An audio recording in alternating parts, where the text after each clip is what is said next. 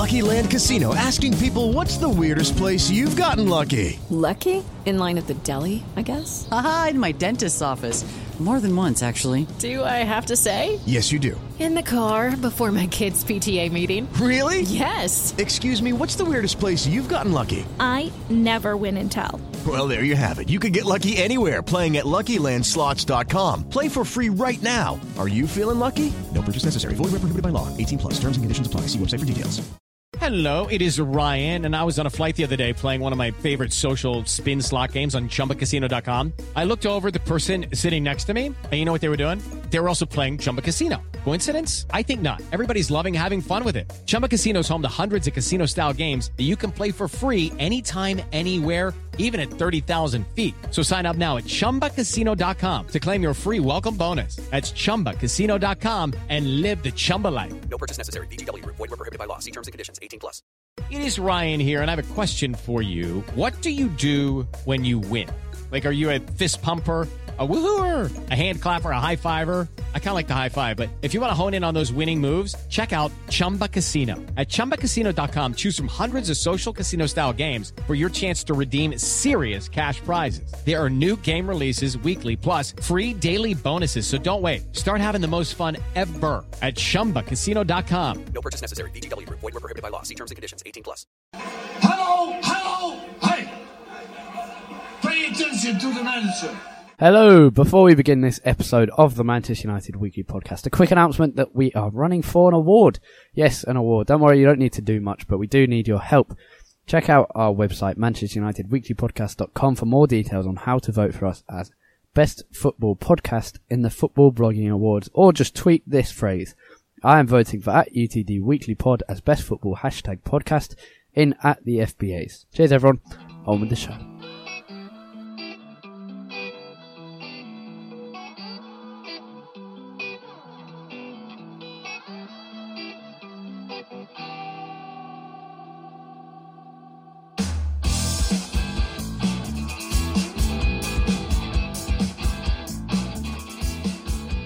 Hello, welcome to the Manchester United Weekly Podcast. I'm Harry Robertson, and this week I'm alone today with Jack settling into university in America. We'll be discussing the Manchester derby, of course, a 2-1 loss, but surprisingly non-disheartening. We'll also look ahead to a busy week with United in action on Thursday and Sunday, as well as our regular youth and loan roundup. So, let's start with the Manchester derby, and it was surprisingly I didn't have that gutting feeling, and I was at the game, and most of the people around me, you felt obviously upset and obviously slightly gutted with the fact that we couldn't quite get the equaliser nor the winner. But there wasn't that feeling of last season. To be honest, I'd probably feel more upset at us drawing to, or losing to West Ham last season, or drawing to Southampton, or losing to Southampton, or losing to Bournemouth than I did at losing the Manchester derby. And I think that says something for the impact that Mourinho and our new signings have had.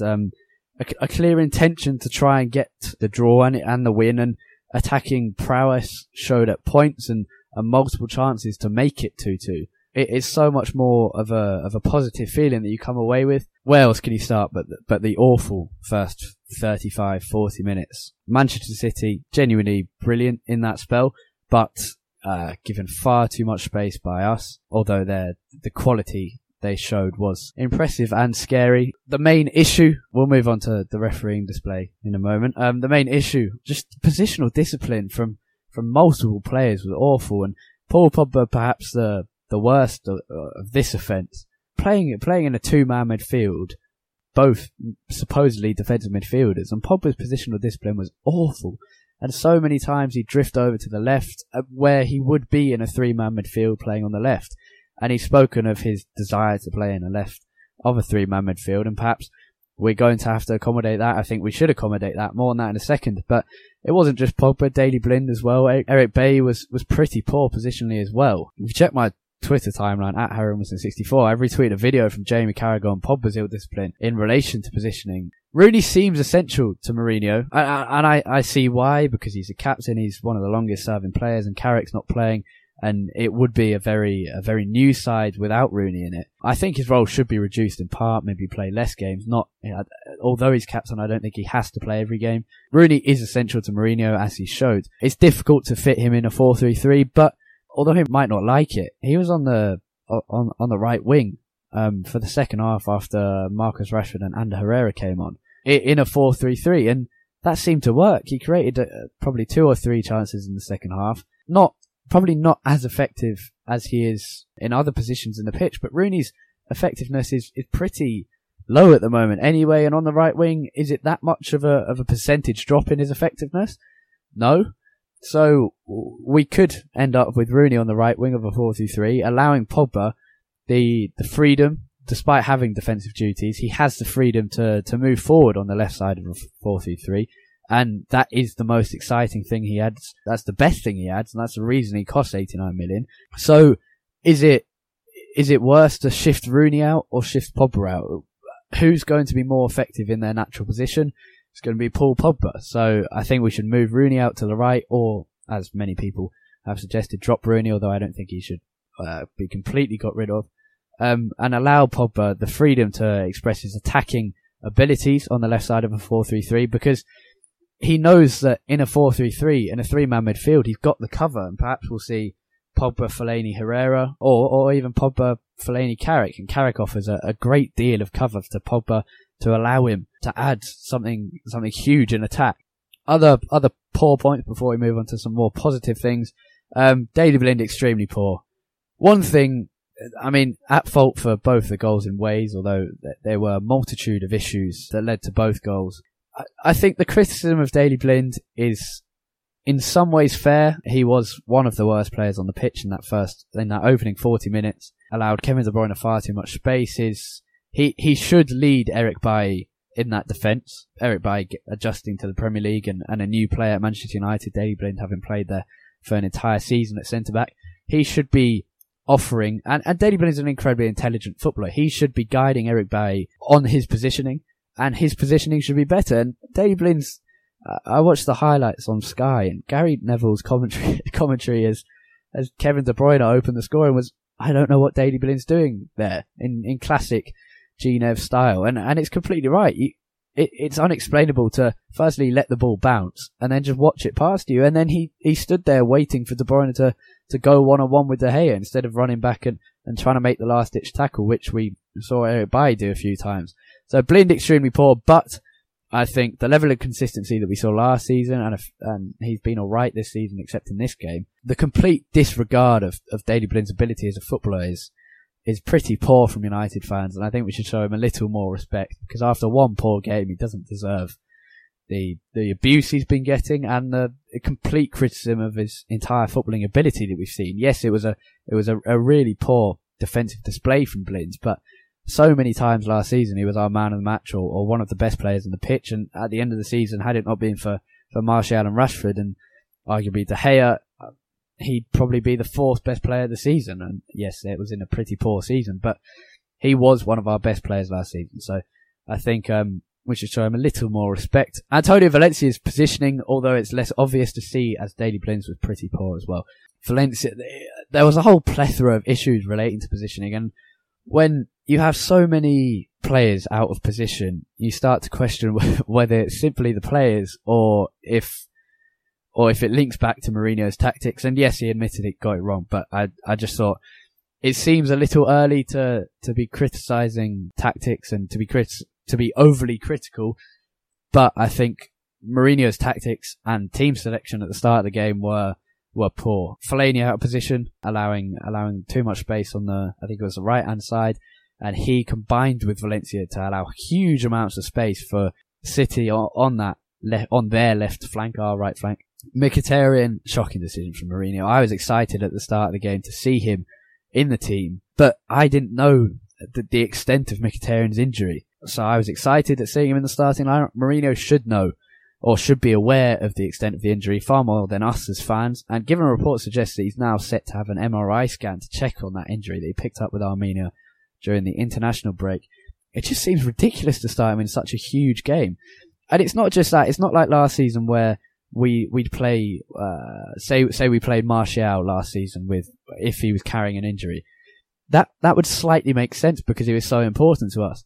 Mkhitaryan hasn't been playing this season. Yes, he put in a very good performance against Hull City and therefore deserved to start, but it's not as if he's been vital this season, or so far this season. And it's not like we don't have other options. Marcus Rashford could have started. He had a brilliant impact. We'll talk about that in a second. Anthony Martial available, Memphis Depay available. Yes, probably not brilliant, but I mean, Mkhitaryan was very poor, and Memphis would have been better than that. Even Ashley Young would have been better than that, particularly defensively. So it seems a very poor decision from Mourinho, and the two bads, Mourinho and Pogba, and certainly Mkhitaryan, who, if he wasn't injured, terrible game. Moving on to the positives, a little point for Wayne Rooney. Loss of possession was very poor, far too lackadaisical, complacent with his passing at times, but he did create our three best chances, so credit to him for that. Firstly, he created Zlatan Ibrahimovic's goal, crossing into Claudio Bravo, who had a mare to our delight. He created Zlatan's chance when he headed it straight into Bravo's hands, probably should have scored there, and moments later, when he had 3 chances in about 3 minutes at the end of the first half. He also created the chance where Zlatan should have taken a touch just before half time and then shot, and he shot into an open goal, and he would have scored had he taken a touch and pulled the trigger. Instead, he pulled the trigger straight away, and it was a weak shot. The overall positive is that I didn't come out of that game completely gutted, because I saw some positives. I saw some attacking football, and that is one of the most exciting Manchester United games I've seen for about 4 or 5 years. Absolutely thrilling. One of the best Premier League games we've seen for a couple of years. The quality wasn't incredibly good, and the reason that we were allowed to succeed were issues from City, and the reason they were allowed to succeed were issues from us. But the entertainment that game provided is a great advert for the Premier League. So that's what we can take positively, and then refereeing decisions. Claudio Bravo, I think, was definitely a red card. Jack, who's away today, so can't argue his corner here, which is good for me, said it wasn't a red card nor a penalty, because only 1 foot went in and it wasn't off the ground. But I think Clattenburg was poor for both sides, but the biggest decision for either side was Bravo, and that's the main one he got wrong. I think it was a penalty. Stud showing is a bit of an irrelevant thing, but foot up, straight up, sliding in, very slightly off the ground, whereas Rooney, if you watch it in slow motion, pulls out at the last minute. So he's not in the wrong. Otamendi's penalty shout, Mourinho said it was a penalty. I can see why that wasn't given more than the Bravo one. It's definitely not obvious that he deliberately went to handball. So a disappointing result, but definitely positive signs, and definite areas to improve on. Particularly that there's going to be great debate if we come to another defeat in coming weeks with Pogba starting in 2-man midfield regarding the formation, and hopefully we'll see Mourinho move to a 4-3-3 formation instead of a 4-2-3-1, which we're currently playing. And Marcus Rashford, that boy is sensational, and the amount, even just the introduction, he warmed up at about 35 minutes, and the lift he gives to the stadium, we were 2-0 down by that point. The lift that this 18-year-old gives to Old Trafford is incredible. Just entirely got the crowd going again, and we weren't quite for long, but just slightly disheartened by going 2-0 down, and Rashford's warming up on the touchline, and suddenly everyone has this positivity again, and then he comes on for the second half. I think probably 15 or 16 seconds in, he turns someone on the touchline, creates a chance with a little lovely chipped cross, which Zlatan skied over, I think, and then the offside goal. Beautiful footwork again, in part similar to his Derby goal last season, and he was coming off the back of a hat-trick for England's under-21s on his debut. Perhaps we should just give him debuts all the time, but seriously, a genuinely a brilliant performance from Marcus Rashford in that second half, and he's coming close to making Anthony Martial weirdly irrelevant. So another brilliant performance from Rashford. Is she imaginary? Is she imaginary? Is she imaginary? She's got me dancing. Is she imaginary? Is she imaginary? Is she Now, while we may have lost the first team Manchester derby, it's been a good few weeks for United's youth side since we last spoke to you. Kieran McKenna, an extremely well-regarded youth coach, has joined from Spurs to become under-18 manager at United. Tommy Martin had been in charge since Paul McGuinness was sacked, I think, in February.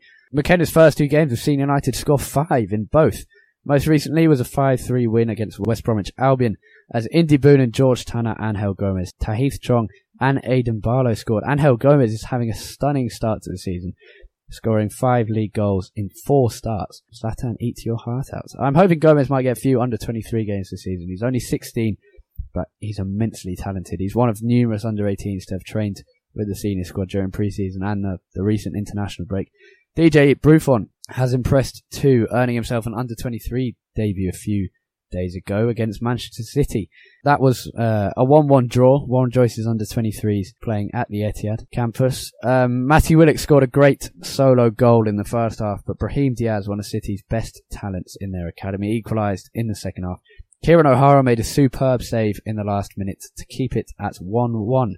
Just a small gripe from me, was City charging fans to get into the under-23 game. And not only that, but tickets couldn't be bought on the day. You had to be a member or a season ticket holder to buy tickets for the United end. Just a shambles. And tickets were £3 for adults and £1 for children. There's no need for it. It's not like they're making a huge amount of money out of that. It's just pointless. The under-23s do have a pretty weak squad at the moment. There's literally no strikers in the team. And I use literally very rarely, so I do mean literally. Warren Joyce was scathing of them a few weeks ago after a loss to Southampton. That interview post-match was live on MUTV, absolutely humiliated some of his players. Since that game, Gary Neville has been in to talk to the under-23, so hopefully that will give them a kick in the right direction. Our loanees are doing well as well. Cameron Borthwick-Jackson fared best this week out of our I think it's 7 loanees, earning the man of the match for a composed and impressive performance in his debut for Wolverhampton Wanderers against Burton Albion. 1-1 draw, I think they conceded late on. James Wilson played 65 minutes against Newcastle in a 2-0 loss for Derby. He's yet to prove Mourinho wrong, out on loan in the Championship. A few Derby fans complaining about his attitude. Dean Henderson, having been with England's under-20 side last week, was only a substitute for Grimsby Town against Luton. He'll be hoping to make his debut soon, as will Joel Pereira, who was on the bench for Belenenses in a 2-1 win against Nacional in the Portuguese Liga. Guillermo Varela unfortunately picked up a torn ankle ligament injury after about 7 minutes playing for Eintracht Frankfurt against Darmstadt. It's expected he'll be out for about 2 months. I think he's having a scan to see whether he needs surgery. Hopefully he won't and he can come back sooner, but Eintracht Frankfurt's chief executive spoke about it being a big blow for the team and for Varela, so hopefully he can come back soon. Andreas Pereira started and played the full game for Granada against Eibar in a loss for Granada against 10-man Eibar. So poor for them, but Andreas Pereira, their standout player on the pitch. Multiple chances created. He's their free kick taker at the moment, and his physicality looks much improved from last season. A bigger, more imposing figure. So hopefully he can get a full season under his belt, and he started well against Eibar, an impressive performance from him. And we're recording this just before Adnan Januzaj plays Everton for Sunderland on loan under David Moyes. He is starting the game, and hopefully he can have another good game. Is she imaginary? Is she imaginary? Is she imaginary? She's got me dancing. Is she imaginary? Is she imaginary? Is she Now, we're quickly given a chance to make up for our Derby defeat. Feyenoord, midweek, our opening game of UEFA Europa League group stages. Quite a tough challenge. Feyenoord, I think, have only conceded 1 goal in their season so far, entirely in the Eredivisie. We do need a big response here. It'd be great to see a few goals go past Feyenoord as we hit back from that Derby defeat, and some players try to prove to Mourinho, because this is likely to be a second string side, that they should be playing in the first string sides. It'll be interesting to see whether Mourinho's punishment to poor performance in the Derby is either Europa League selection or being completely dropped. We'll see how he values the Europa League. Hopefully we'll see Memphis Depay. Arguably this is his level at the moment, so could score a few and boost confidence. He could do with a few games, A, to boost his confidence, and B, to show us that some of those poor games last season weren't his average. Marcus Rashford is starting, according to Mourinho. He said this is the biggest game coming up, and therefore Rashford will start. So it's going to be an exciting game, at least, because Rashford's playing. It'll be good to see Smalling given a chance. He hasn't actually played at all this season, which is a bit unfair after a good year last year. And maybe he will get a chance now because of Daley Blind's poor performance in the Derby. Morgan Schneiderlin and Anthony Martial, and possibly even Ashley Young, would also be good to see although Martial, Young and Memphis is unlikely. It's unlikely De Gea will be dropped for either Johnston. Mourinho isn't one for being complacent. Timothy Fosu-Mensah hopefully starting as well. I'm even hoping that we could see him in midfield because his ball playing abilities and composure is clearly good enough, as is his physicality, so maybe we'll see him. But I'd assume the team will be dotted with second string players such as Memphis Depay and Morgan Schneiderlin and maybe Chris Smalling, but I don't think we're going to see wholesale changes from Mourinho. I think we'll still see De Gea, still see Shaw, possibly Matteo Darmian, and maybe Antonio Valencia, but I think we'll still have a core of the side. I'd assume that Paul Pogba will continue in the starting 11 because Mourinho is not, I don't think, going to make complete starting 11 changes. And then after Feyenoord, which I think will win by 3-1, confident. After the away game at Feyenoord, we face Watford, another away game, this time in the Premier League. They just beat West Ham 4-2, coming back from 2-0 down, which is entirely satisfying given I hate West Ham, but massive momentum boost for them, and we're away, so could be a dangerous fixture and one definitely not to be complacent in. They are dangerous, clearly scoring 4 goals. I mean, you can't deny that they have an attacking quality. I haven't seen too much of them this season, and I haven't seen a huge amount since Quique Sanchez-Flores was sacked, so can't say too much about them, but definite momentum boost for them after coming back from 2-0 down to win 4-2. That's on Sunday, by the way, because we're playing Thursday in the Europa League. Whether the teams are going to be entirely different for those 2 games or quite similar, we'll see, but I'm sure Mourinho isn't happy about having to play Thursday and Sunday. Well, that's all we have time for. Sorry it's been just me today, although Louis van Gaal did interject at the start. Hope you enjoyed that. Jack will be back soon and we'll try to get some guests to make up for me droning on for a whole half an hour without anyone else. Remember to vote for us in the Football Blogging Awards, as I said at the start, by tweeting. I am voting for @UTD Weekly Pod, POD, as Best Football #podcast in @the FBAs. That's FBAS. Your support, as always, is appreciated hugely, and hopefully we'll see you next week. Goodbye.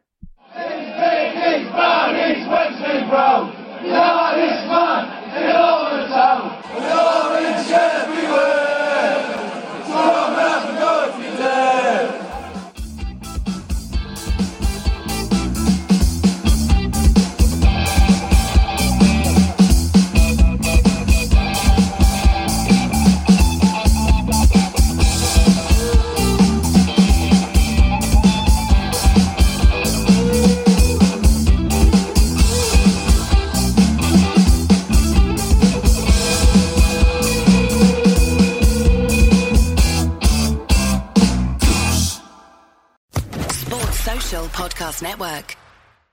It's time for today's Lucky Land horoscope with Victoria Cash. Life's gotten mundane, so shake up the daily routine and be adventurous with a trip to Lucky Land. You know what they say, your chance to win starts with a spin. So go to LuckyLandSlots.com to play over 100 social casino-style games for free for your chance to redeem some serious prizes. Get lucky today at LuckyLandSlots.com. Available to players in the U.S., excluding Washington and Michigan. No purchase necessary. VGW Group. Void where prohibited by law. 18+. Terms and conditions apply.